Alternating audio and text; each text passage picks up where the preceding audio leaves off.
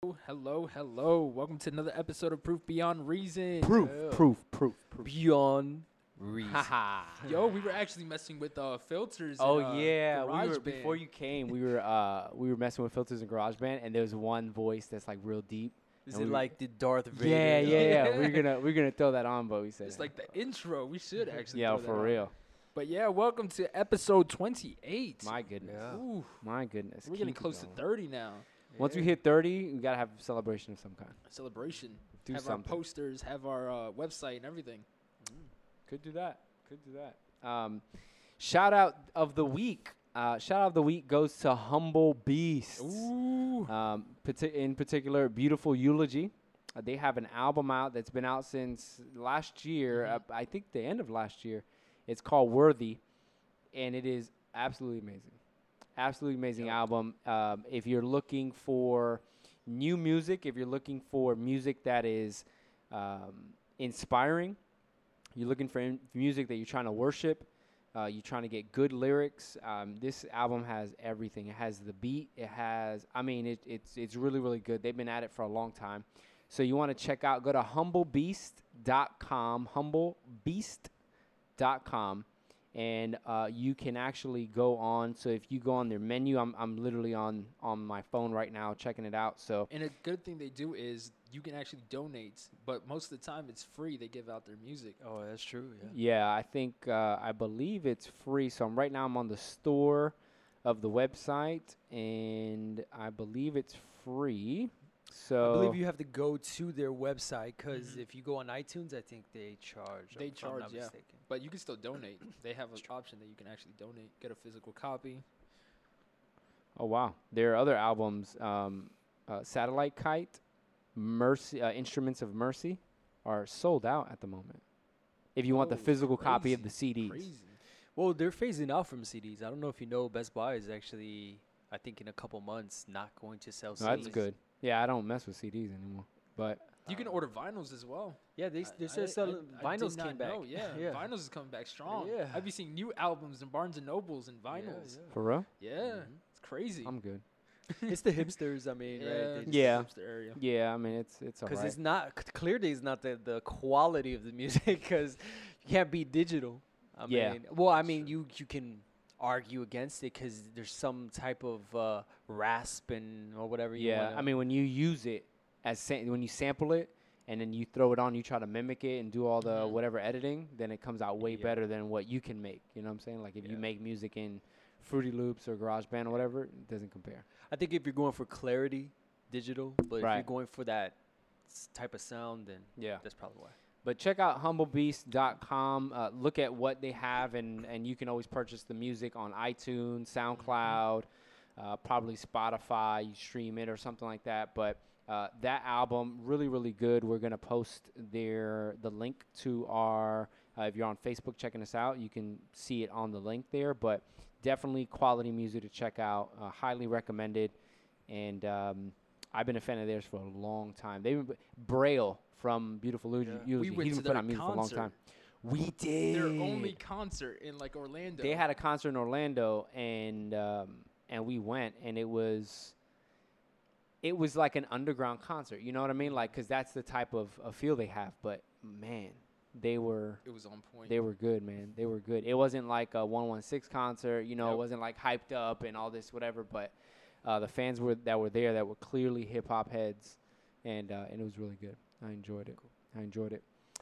So check them out. Today, talking about legacy. Leaving a legacy. What does it mean to leave a legacy? What does it look like in the context of Scripture?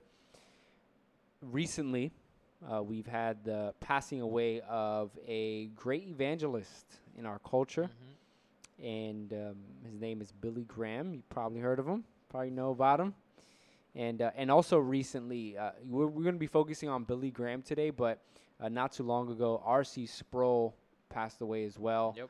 R.C. Sproul, one of the great theologians of our generation, but one of the foremost theologians of all time, really. If you look at the body of work that he's put out, the just massive amount of teaching content and the fruit that he left from his ministries and the impact he's left globally from from just the teaching, theology, and so forth. I mean, you can't beat it.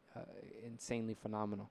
So, talking about legacy and what does that mean? So, so Billy Graham, you guys know more about him, I imagine, than a lot of the people listening. So, what do you guys got on him? I want to start off with the quote he left off. Here it goes. "Someday you will read or hear that Billy Graham is dead. Don't you believe a word of it. I shall be more alive than I am now. I would just have changed my address. I will have gone into the presence of God." Wow. It's crazy. It's a good outlook, I mean. It is. I mean, looking at, he died in 99. 2005. Okay, not 1999. He died at 99. At age He died at 99. 99. Yeah. This was, 99 years old. At 95, he retired. 2005. What? Roughly 2005, but No. he gave his last message. No way. That's Is 4 it? years ago. 4 years ago, he retired. I believe so, He yeah. was 95. Yeah. So it would be 2014. 2014, yeah. There you go. My math is kind of I wrong. was going to say, yeah. But yes, It's because G didn't have those chips. See, these chips, these special chips that we got over here. Aldi. From Aldi's. Shout out to Aldi with the sauce, the salsa and all that. But yeah, he retired apparently when he was 94 years old. Yeah, 94 years old. But he touched or impacted. There's an article that says he was the most influential person that actually talked to people face to face. I actually got a chance to. I don't remember the interview, but I remember watching him live on Larry King, and he's actually been on Larry King before he retired. Before Larry King retired, but he was like one of his last guests, and it's kind of crazy. It's like this guy chooses to bring this guy, Jewish guy. Yeah, Jewish guy. But you could tell he genuinely, like in the interview that they both were talking, he genuinely liked him as a person. Yep. You kind of interview somebody, you might not even like you, just like whatever. Larry King genuinely was like having a great conversation with him and talking about his life and stuff. I mean, we were talking about earlier that he actually talked to or was an advisor to a lot of the presidents. Yeah. He that's the role he played, was that he would advise many of the presidents. I think since the time of JFK or even before JFK, something like that. It's been a long time that he's been an advisor to the presidents. And even though the presidents may not have held to sound biblical theology, maybe they weren't Christians, even though many say they are Christians, even our current president, but it didn't negate the fact that they were open and accepting to Billy Graham's feedback and allowing him to be in the Oval Office to talk to them. And that's important because someone like him advocating for the rights of freedom of religion, particularly making sure we have rights carved out for Christianity, but also being maybe, who knows, what those conversations were, but I know that he was opposed to the segregation and opposed to racism, and he fought against that, even to the point of saying things like, if you're racist, then you don't believe in the God of the Bible. Like, Scripture prohibits that behavior, and so just his influence in that regard is is very powerful. I think he was born like, I think 1918 or something like that, but he rose to like prominence like in the 40s, like almost the 50s. But if you think about our era of television or our the way we communicate, right now we're communicating podcasts, we communicate through all different type of areas. But in his time, television was the new breaking thing. So he was really kind of transitioned, like able to kind of use that type of medium to spread the gospel. And it was, for him, he's almost like a trailblazer in the evangelist. So we're right now talking about a man that we physically never met, but he's reached people, influenced presidents, influenced his level of influence because of the medium that he took advantage of. Mainstream too. It wasn't just like what we're doing, underground stuff, like, and we have that opportunity today, but there was really only one avenue that you can go to back then. There were not many channels that you can go through. It was like, Yeah, you had 3 channels. yeah, right. It's like, here you got click, and Yeah. that's it, right?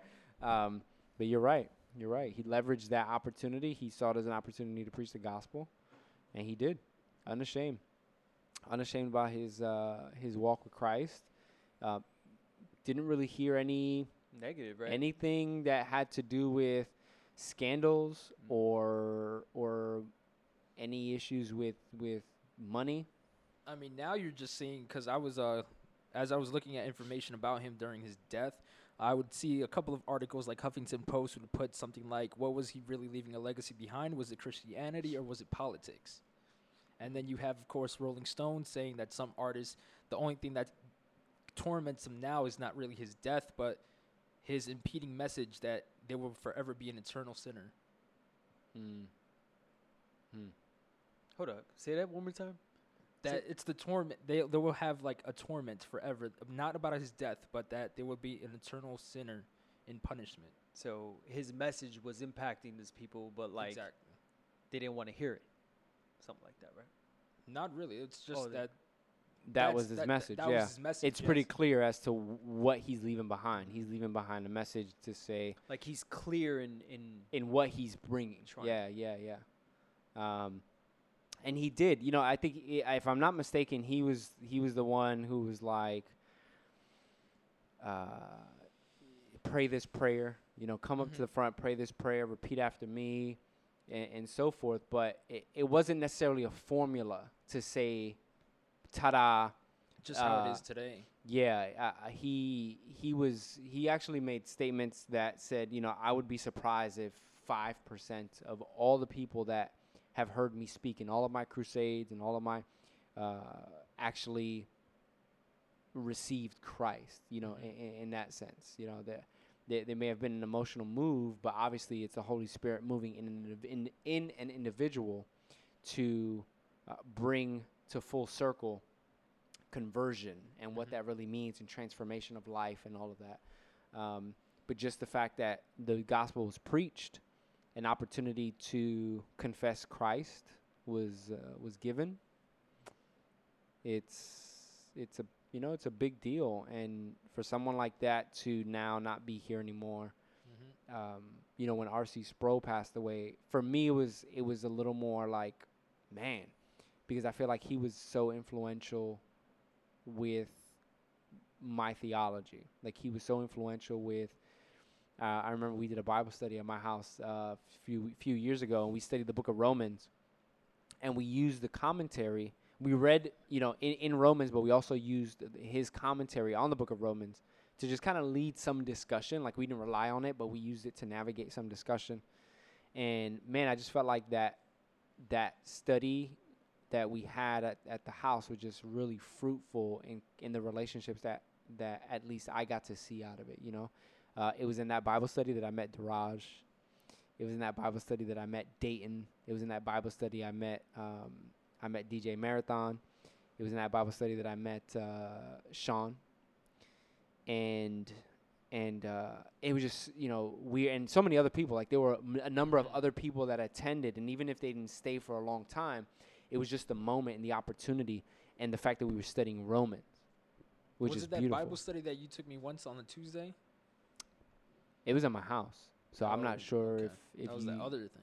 Yeah. No, I know what you're talking about. No.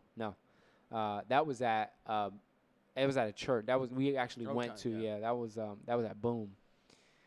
But yeah, just leveraging that, and then I remember my wife and I, when we first got married, we had R.C. Sproul through Ligonier Ministries had the app, right? Well, no, I have. The app was also, but it's a DVD series that's called Foundations, and now you can stream it online for free. Really? You go online. It's 66 or 69 mini sermons, so they're 25 minutes each about, and it goes through systematic theology from beginning to end, like different points of belief. So if you had a systematic theology book, there's maybe like 70 chapters or something that kind of go over like heaven, hell, angels, baptism, God, Trinity, attributes of God, Jesus, life, history. Like, it just goes through all these different things, and ethics, whatever. And in this DVD series, it's like 25 minutes of each.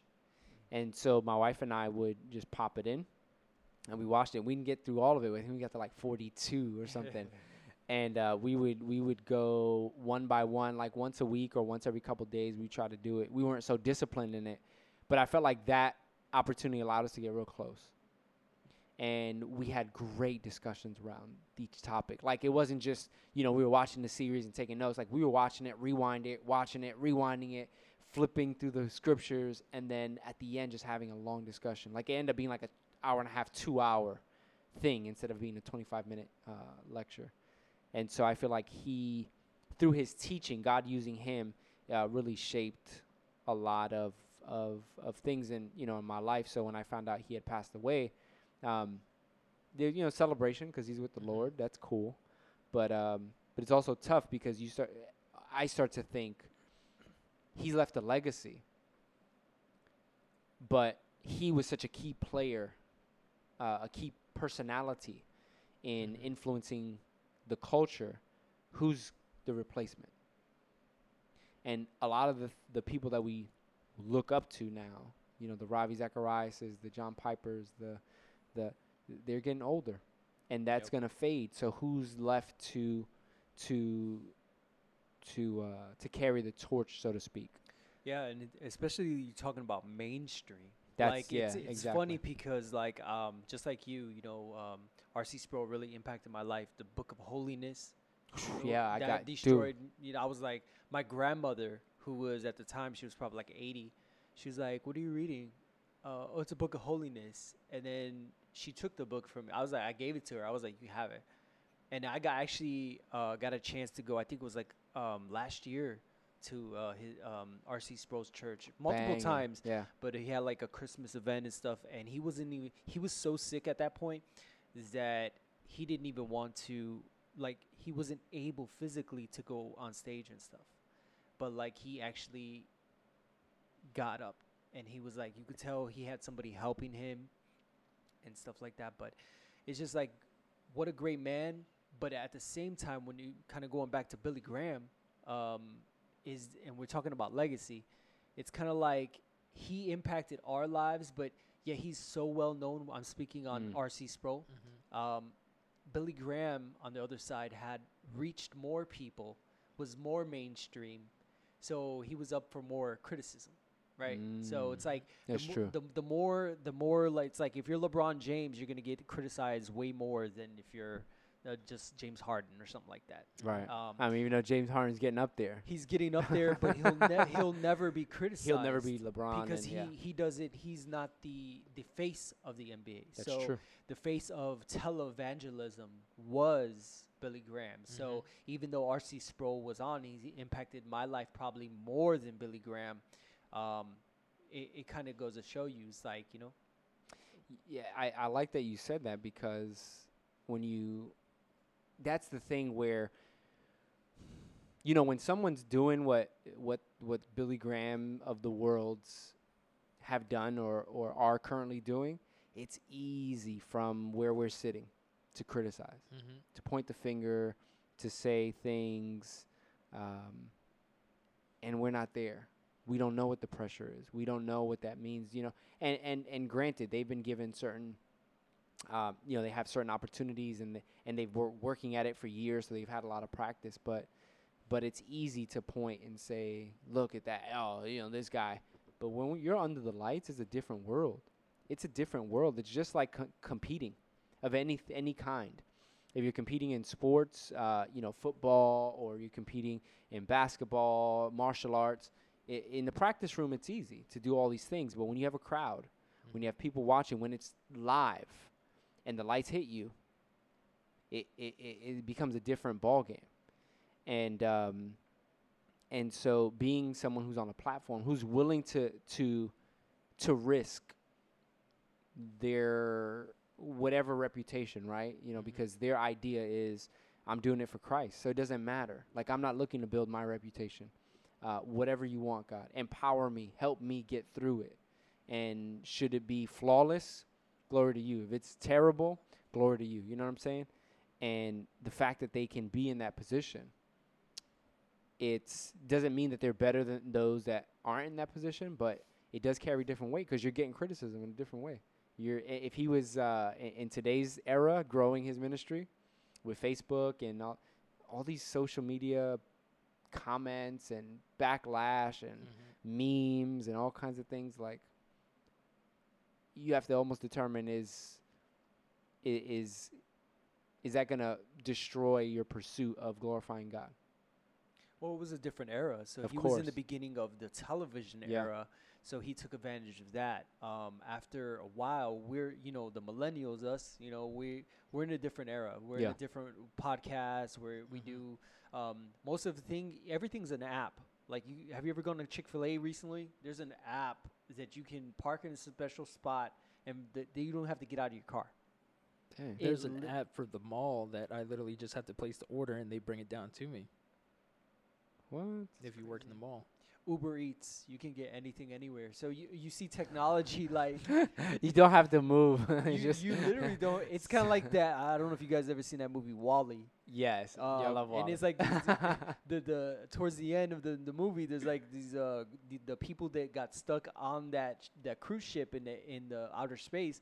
They lost bone density because they physically didn't move. But it's like we're approaching this type of. And you see America now increased obesity like 73%. Yeah, it's crazy. It's probably the high fructose corn syrup. What is that doing in bread? Just tell me. I don't know I why. don't know. Why I is don't bread not getting old? And I have to ever? pay an extra $2 for it to say no high fructose corn syrup. Right? So, Just exclude that ingredient. Even for and ketchup. Yeah. yeah. Oh yeah. Ridiculous. But just on the last thing about Billy Graham that we can kind of talk about legacy. I started thinking about, like, first of all, I don't know this man. You know, I don't. Sure. I don't know if he was a good person. I don't know if anything. And that might sound kind of like, oh, don't say that. But it's just being real. Like, I don't know his personal life. I don't know anything. But from what I do know and the fruits that I can physically see, I'm like, wow, this guy was a believer, and he started his ministry in the 40s, and it lasted till he was 95 years old. Like, if you think about that, and his message did not change whatsoever, and I just kind of wanted to read when he was 95 years old. He basically had his last message to America, and in this message he describes a little bit. I'll read it a little bit. It says, "As I look back over my life, it is full of surprises. I never thought I would become friends with people in different countries all over the world. I see how God's hand guided me. When I began preaching many years ago, I wasn't with any thoughts that I would be preaching to a large audience. God has done this. Our country is in a great need of spiritual awakening." Then he goes on in another section of this. He says, "There's only one message that should change people's lives and hearts. I want to tell them about the meaning of the cross, not the cross that hangs on the wall or someone's neck, but the real cross of Christ. It is sacred and blood stained. His was a rugged cross. I know that many will react to this message, but it is the truth. And with all my heart, I want to leave you with the truth." He says, he loves you, willing to forgive you of all your sins. I mean, you think about that. It's like his message so clear, not afraid. Matter of fact, less afraid because you're 95 years old. What they gonna do what to you you? can do to me? You know what I mean? So, but he was never afraid at No. 30. Wasn't. You know what I mean? So, and you can see that he's like 95 at this point, but he's basically telling, like, his looking back at his life. He's like, I didn't come with the motivation to even speak before that many people, but God, had other plans for him. So it's just amazing to me that. Yeah. I mean, looking back at his life and the legacy he left off, it's something that when me and Mike first started the podcast, we were just like, we liked speaking about the gospel. We like actually reaching people. We like going out, helping people. So then we were thinking about a medium of going on YouTube. And then at the point we were just like, Sorry, we did. Yeah. we were just like, hey, you know what? Let's just sit down, let's record and see what happens. So that we had that mentality where it was just like all for God. It's like no matter if we get 1 listener, 20 listeners, and then come to now a year later, and we might be reaching somebody like in Germany, like we have viewers, and we didn't even know that we would get to this. It's all glory to God. Yeah, yeah, and it's not even, you know, in the way we have our mindset today. It's like, you know, we have to have that YouTube life or highlight reel life. You know, it's like it's fake. You know, you have the vloggers and they're showing you how great life is. I'm doing this, I'm doing that, but then, you know, it's edited. Yeah. It's a life that's edited. It's a life that has filters. It's a life that looks charming, and maybe there's a nice house, and, you know, there's a housewife talking about all these things and whatever. And it's not all it's cracked up to be, right? It's not all what we think it is. Everyone is real. It's a real person dealing with real issues. Billy Graham, like you said, I don't know this dude. He's a real person who dealt with real issues, who had real struggles. And people tend to put those who are in the mainstream or have greatest influence or who become the face of whatever, fill in the blank, this person is above reproach, so they cannot do any wrong. And we forget that they're flawed individuals. We forget, like Paul. You know, in some circles, like Paul is exalted to deity, basically, worshiping Paul. And in Romans, Paul's like, you know, the good I want to do, I don't do. The bad I don't want to do, I end up doing. I keep falling into this. And he starts talking about sin. And he's like, there is a law of sin embedded in me, but there's a greater law, which is Christ, right? So, but he's talking about him wrestling as an individual. And he's like, though I have not achieved perfection, I'm striving for perfection. This is a man. In the book of Peter, talking about exactly that. Peter's talking about, you know, that we worship the same God, like the God that, you know, we're all in the same boat. We're all in the same playing field. Like, it's God who's the hero, essentially. And men like the R.C. Sprouls and the Billy Grahams, and even going back, let's go back, you know, Charles Spurgeon. Let's go back. Tozer. Let's go. John Wesley. You know, Martin Luther, Leonard Ravenhill. Keep going, right? Calvin and whoever. Like, you talk about these different people of influence, and and they become almost deified in certain circles. And it's great, and we love to hear about them, but they're men, they're people, they have struggles. That's the beauty of being able to connect with them. But there's only one hero. Yep. There's only one hero. I forgot who said it, but someone quoted that we focus so much on being like the magnifier instead of looking at what the magnification is that we're actually pointing to. Like, the actual point is Christ, is God himself. But yet we continuously just go like, hey, I want to do this, or I want to do that. I want to, like, we talked last week with Paul Washer, that what he was saying to that guy, he's like, what, I have time to go fishing. Like, you don't focus on the relationship itself or growing in Christ, allowing people to grow with you or to grow people. You just focus on, I want to be a pastor, or I want to be a speaker, an evangelist, going out to all these countries. We want to be missionaries, but yet not really have a relationship with God first or people. I remember Paul Washer. I love Paul Washer, right? But I remember Paul Washer, he was at a conference, and he was talking about how he was talking about a previous conference that he had preached at. I think you heard about. Yeah, and he was saying, he was like, he said, you know, I preached the sermon, whatever, and then afterwards people came up to me and they were like, oh man, you preached amazing. We know it was of God. I wish you were our pastor. Oh yeah, I remember. And then Paul Washer was like, you don't know if I beat my wife. Like, you know nothing about me. So he takes it so far so to bring you back. Like. Yeah, he's like, it's flattering, but you have no idea if I beat my wife. How do you know that I'm a good, because I preached a sermon? Come on, dude. And it kind of goes back to what you were saying.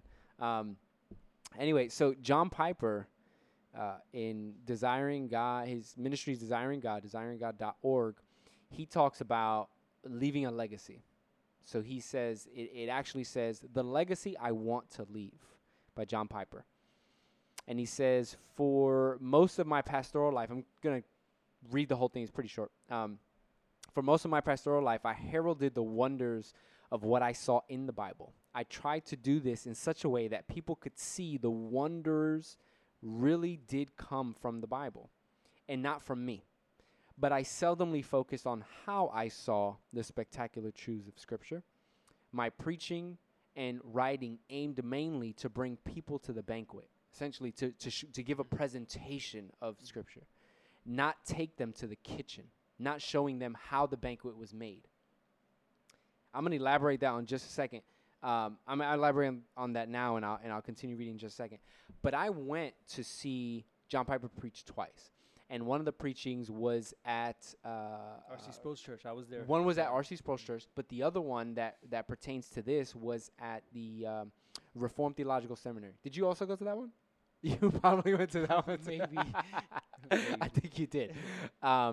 Anyways, so in that sermon, or in that discussion, his whole motivation was to get you to understand how he got to the conclusions that he got to.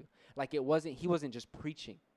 He was literally dissecting to show you, this is the reason why this says that. Like it was amazing teaching, and it was like exactly what he's saying here, where he's like, my preaching and my writing aim mainly to bring people to the banquet. So I want to show you how wondrous, how amazing the things of God are, and you can feast off of that.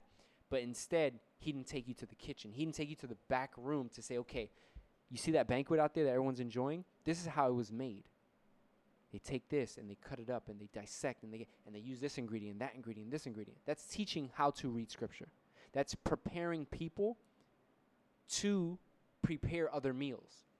It's one thing to donate. What is the expression? You can what is it? You can give a fish to a man, but they're better off learning how to fish. Something like that. It involves fish, right? basically, it involves cooking. Yeah. Basically, it involves fish, right? So the idea is you don't want to just give the gift, but show the people how to. Mm-hmm. And anytime you're thinking about from a economy standpoint, some of the economies that are struggling a lot, like Haiti, Greece, these economies that are actually they're receiving a lot of donations. People just give a lot of donations. Their economies struggling because they have a oversaturation of free things. I actually heard something about the shoes Toms. I don't know if you guys own a pair, but they've gotten a lot of flack. A lot of flack because the people in Africa, because I guess they donate, because every pair that you buy, correct, they give a percentage. So think about this. They give, I think, like $1 or $2 or something. I forget how much the percentage is of the shoes. Let's say $5. The shoes cost $60. Who got the 55? Okay, I'm just doing math. So, anyways, they need margin. We can talk about it. Yeah, we can talk about that. But, all right, so they got $55. Right. $5 is getting to make another shoe or whatever. Yeah, but you got the good PR. You got great PR. So they go to these countries that are developing, and they give them water, all these things, and people in Africa were like, "Please, Tom, don't come to my country." And they were like, that might sound like so crazy to somebody, is that somebody doesn't want your help, but the reason is because the business there, like the shoemakers, they are from Africa. They're out of business. But based off of free donation. Free donation. So that's what's happening. Like countries like Haiti, they have so much. Let's say so much rice, or they have so many T-shirts. The local clothing store that's supposed to be providing jobs, stimulating their own economy, growing the value of their dollar and what they can't do that because there's free clothes. So as people walking the street, they're like, I can either buy a new T-shirt or I just wash a free T-shirt that I found on the road and grab the T-shirt. Like, oh, okay, I just wear this. There's no point. So you actually ruin the economy. You ruin people's skills. Now people are not exercising their skills, so there's no reason to learn. So you do the opposite of growing a country. You cut the legs from under them. We see that a lot in the States with farmers and farmers markets. People usually just like, oh, I'll go to Walmart. to get something instead of like a farmer's market. I read an article last week. They were saying, I guess, this guy, I think it was in California, or I forgot the state, but he farmed his own land. And he was getting sued by, I don't know if it was the government, but like $2 million, because he was farming his own land. That's like the- I guess without permits, because there's like a stack of papers that you need to fill out, but it was his own land, like, and he can't even do that. You know, that's where we live in right now. That's kind of like the times we, you know. But if you think about that, so again, you know, taking people to the banquet, not taking them to the kitchen. When I think of the coming generations, this is John Piper again. I am not content to only leave them a deposit of books and sermons that celebrate the glories of God and the wonders of Christian hedonism. And Christian hedonism is essentially finding joy and emotional connection with Christ. So having pleasure in being connected with Jesus, essentially. A great teacher once told me to ignore the conclusions of commentaries and only look for their arguments. I have tried to give good arguments, but underneath all the arguments is the book, the Bible. If future generations only learned what we saw and not how to see it for themselves, they will be second-handers. And second-handers cannot last. They grow bored and boring. Powerful, truth-preserving, God-glorifying, Christ-exalting, soul-ravishing, mission-advancing ministry, sounds just like Piper, right, is sustained by the power to see for yourself the glories of God's word. So I have a new and focused passion to help people really see the riches of God's word for themselves. And that has new and exciting implications for me and for the ministry of Desiring God. That's leaving a legacy. That's training people to farm. That's training people to fish. That's teaching people how to cook, not just making it for them. I think what we have in our culture today is a lot of secondhand, a lot of here's the information. Here you can order Uber Eats. Not a lot of here's the how. Kind of reminds me of in the Bible, Moses goes to the mountain. And I always, when I'm reading the Bible, I'm like, I try to make it like a movie because that's just the way I do it. Yes. I visualize it. Netflix in his mind. Yeah, I'm just like, oh man, it's a mountain. No, but like as I'm reading this, he goes to the mountain, and these Israelite people that they just got taken out of Egypt, they didn't want to go to the, like, I started asking God, like, how come everybody doesn't go to the mountain? You know, they wanted a Moses. They wanted always a king. They always wanted to represent it. But how everybody go to the mountain? And then I was like, I started thinking about like going to the mountain is extremely difficult. And people, I think in general, always take the road less traveled. Like the least path of least resistance. That's the term. Yeah, that's what you're looking for. Yeah. So, you know, I'm thinking about like that. I'm like, you know, even with things like that. So yeah, no. That's exactly, and we're all guilty of it. Yeah. Right. We don't want to do the hard work. We want instant gratification, the microwave generation. Right. We want to be able to pop it in and get the results. We want the fair treatment. We want the fair pay. But have we earned it? Have we gotten to the place where we've worked for it? Do we know the how behind it? Have we found contentment in the process of whatever it is? And our life is a process. As a Christian life, our life is a process of sanctification. We have losses, we have gains, and just the process alone, to be counted worthy, or you know, to be forgiven, and to be given this opportunity to just know God is a journey. It's not a burden, but it's a journey. It takes work. No, I was talking to my wife yesterday. We didn't go to sleep until like 2:00 in the morning, just talking. I'm tired just hearing. No, but I was talking about life. It was beautiful, man. That's like, dope. And I started thinking about why do I love God? And I was explaining to her, and she basically just asked me. She was like, why, if God is so good, why did people go through bad situations? And I basically just told her, I'm like, God is always good, but this world is evil. And even in the midst of evil that happens, God is always there with you. And, and I started thinking about, I'm like, for my personal thing, kind of what you were talking about. I remember when I was 12 years old, like, or not even 12, it was like 14. My mother started drinking a lot of water. It sounds so funny. But we had like those 5 gallon Zephyr Hills. Oh yeah, that gets delivered or whatever. Yeah. Except my dad was so cheap that he just went to public. That's what's up. Yeah. Hey, that's all right. We got that. We doing it. Yeah. But she drank one of those in 2 days, and I was like, okay, there might be something wrong. And it was like a Monday. I had to go to school, and I even missed school because I was like, my mom was like not feeling right, and so. It was to a point where we're like, we need to take this woman to the hospital immediately. So we take her to the hospital, and my father's like cutting off a red light. He's driving. He's like a maniac. We get to the hospital. She gets immediately to the ICU. She's in the hospital for like 2 weeks. Wow. And then so when my mom got out of the hospital, she was describing, this is from my mom. This is her personal experience. She was saying that she was seeing a light. She was basically approaching death. Jesus came to her and was like, come, I want to come with me, and you can, cause start your life with me, And then the moment that she was starting to think about was like, what about my kids?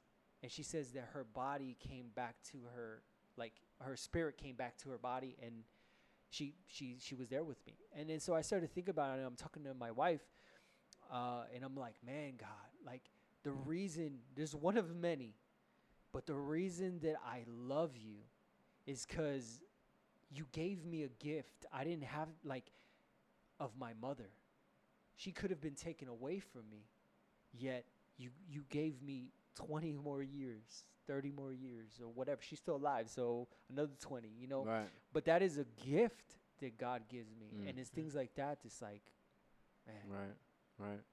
I mean, even in the absence of gifts, so in the suffering that we're promised in this world, like we are promised suffering, and whether we have a relationship with God or not, we're gonna suffer. Like everyone goes to some level of suffering. There's the difference of, do we have hope? Right? Some are hopeless. Many have hope, and if we're in Christ, we have hope. And the strange connection, the reality of what He does for His own glory, and the things He's able to take away, the things He's able to restore, ultimately to magnify that He is glorious. And what happens many times is we find glory, we find contentment in the things we've purchased or the people that we're with, and we can negate and forget that that this life is temporary, and we negate and we forget that He created us. He's the author and the finisher of our faith. He's the sustainer of life, and we forget that, and we tend to rise up other messiahs, other idols, like the song, the Humble Beast song, right? Humble Beast. Yeah. Just creating messiahs for ourselves, creating functional saviors for ourselves, that won't last, that are foolish. But it's this thought that, when we, kind of going back to leaving a legacy, it's teaching people what that hope is, like how to discover that hope. And, maybe hopefully sharing our experiences here on the mic, hopefully that's helping people.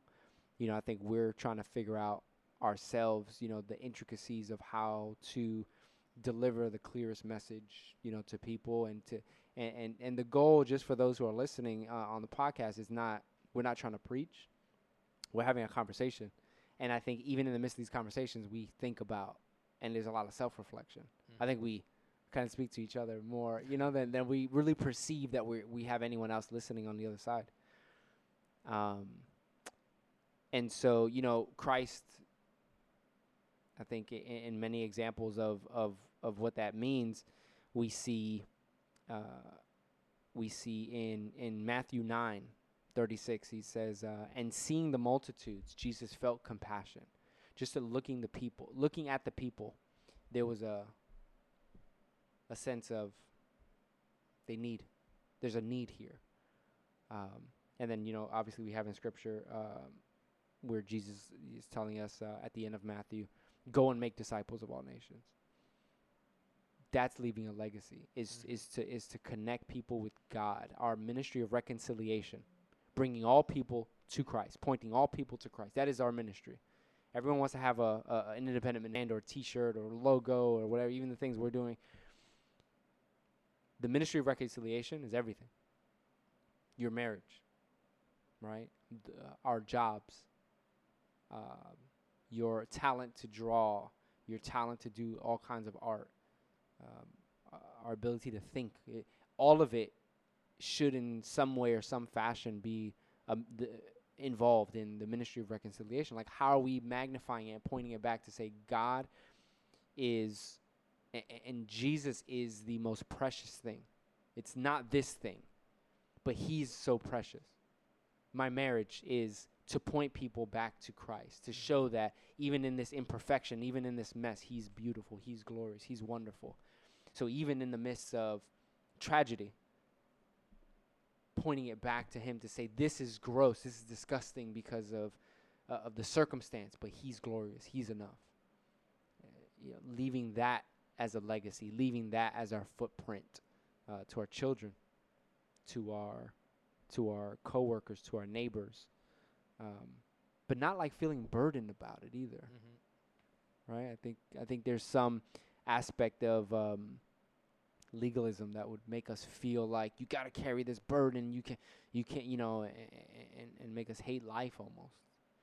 But there should be a joy in wanting to do it in that sense. When I think of legacy, a lot of times we think on the bigger side of what needs to be done. Like, oh, I got to be like a Billy Graham or something like that. But what about the person that brought Billy Graham to the Lord? What? No. Like, think true. about it. It's like, true. His legacy is just as much, but yet, that's probably going to be like 90% of the people, really. 90% of the people is not in 150 years from now. You're probably going to be forgotten. That sounds horrible, but that's the reality. What is it? In one generation, you're completely forgotten. Completely forgotten. Or And so, to bring it to a more, for those who are not believers, you can talk about Bruce Lee and Ip Man. A lot of people don't really know about Ip Man, but yet they know Bruce Lee automatically off the bat. And Ip Man was the man. Yeah. That's true.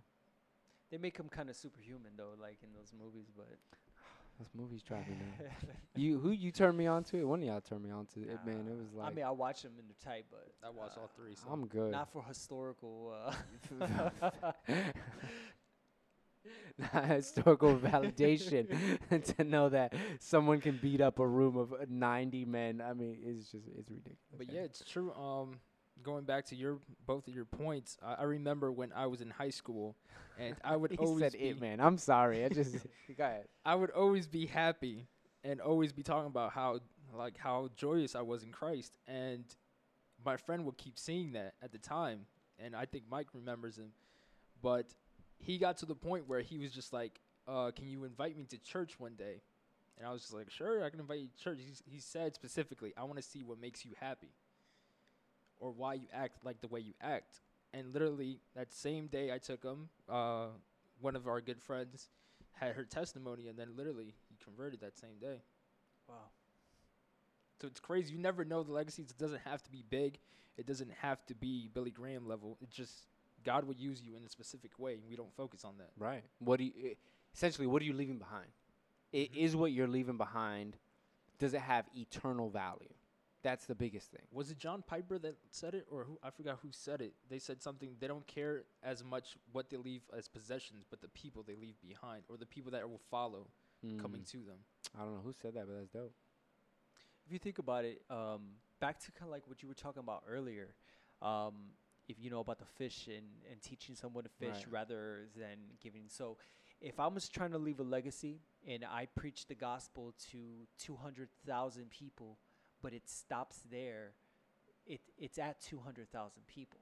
But if I can talk to 10 people and tell those 10 people to talk to 10 people, and those 10 people have this thing of 10, it's like a pyramid of what we call exponential growth. Right. So it's kind of like that man that talked to Billy Graham.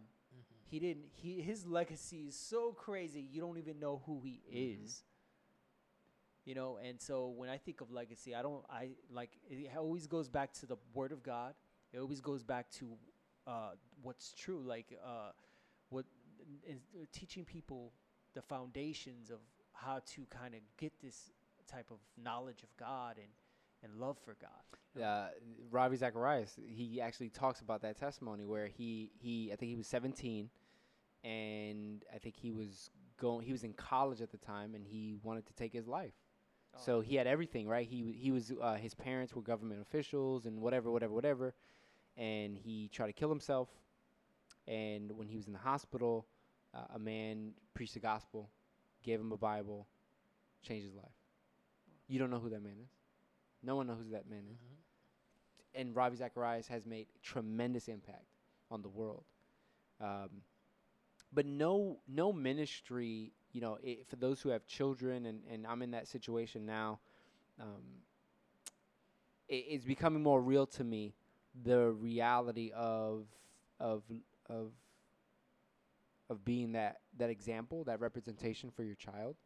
Because what more intimacy can you get than your kids and your wife, right, and your spouse? Like, right? How much more do you need? What more? If you can't talk to anybody else, these are the people that you talk to.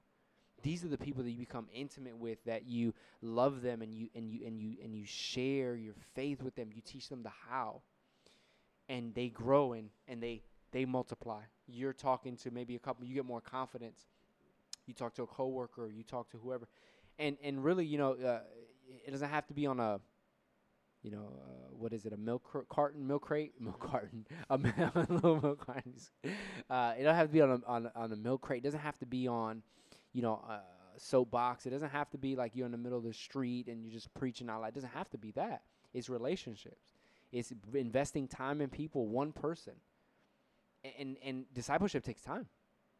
It takes sometimes a long time. Sometimes it takes years. Are we able to say we want to invest in one person? I want to invest in one person to just love on them, to care for them, to invite them into my life, to speak life into them, to share the gospel, to teach them the word. Just one person. But we have this mentality, like you said, of needing to have this huge ministry with some financial backing and logos and a building, and we need all this stuff. Like, we need all this stuff, and we get obsessed with that. And that's probably the most unfruitful thing you could possibly do. Not saying that it is, but what is your motivation? Who's getting glory? Is it you? Is it God? Who's really getting glory? Are you willing to scale back in order to exalt him, to say, you know what, all these things are getting in the way of me? We were doing this thing, right? We were trying to do live sessions and doing this and that, and we're getting frustrated, and it's making for it being a burden. We don't want it to be a burden. We want it to be a joy. We want to invest in, so we may have to scale back for it to be what we want it to be, for it to be quality, for God to get glory out of it. And if we need to scale the whole thing back, right? Because it's not fruitful. We want it just one person. Just thinking of one person. How can we talk to one person about Christ? Or if you're listening and you're struggling with your relationship with Jesus, how can you get with one person that can help you through your struggles? How can you find that one person? Find somebody who has a relationship with Jesus, and just say, look, I've been for years having a struggle with my relationship with Jesus. If you can't find anybody, talk to us. Send us an email, proofbeyondreason@gmail.com. Leave a message on our Facebook account. Get in touch with us somehow, and we can help walk you through it. If we got to connect with you or if we need to connect you with someone that you have locally or whatever it is. But you know, the reality is that that's what God calls us to. That's the legacy we're to leave, is one that has eternal implications. God's word is a legacy. It's been tested for generations, and it's always come out. It's had so much scrutiny, the most scrutinized book ever in the history of the world, and it's multitude of books, right? It's a library of books that have been scrutinized, and yet it passes the test of time. No matter how much technology, no matter how many people try to say all these things, if you listen to one of our previous episodes where we talk about the validity of Scripture, go back, listen to that episode. We dive into the historical implications of Scripture, how it lines up with history, how all these external facts are nonsense, and just, you know, realize that that the Scripture is legacy. That's God's word, and God's word will not pass away. That's the legacy that we pass on to our children. That's the legacy of how to raise children, of how to live in relationship, how to serve others, how to be generous with our money, how to invest our money so that we have an inheritance to leave our families, how to work for employers, how to. It's all found in Scripture. And so get in your word, read that, understand who Jesus is. Again, hit us up if you have any questions. But that's it. That's all the time we have. Again, shout out of the week is Humble Beast. Check out their album, Beautiful Eulogies album called Worthy. If you're looking to find out, right on topic too, legacy, man, listen to that album. Pull up the lyrics. I think there's a YouTube video that has the whole album with lyrics. Pull it up, listen to it. It's got so much meat in that album. I mean, wow.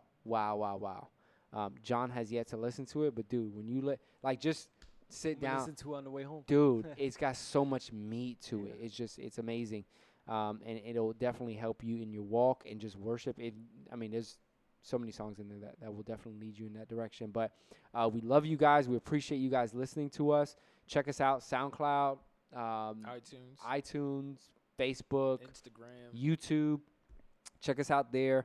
And we're signing out, man. Mike the Baptist. Geology. J-Mo. We love you guys.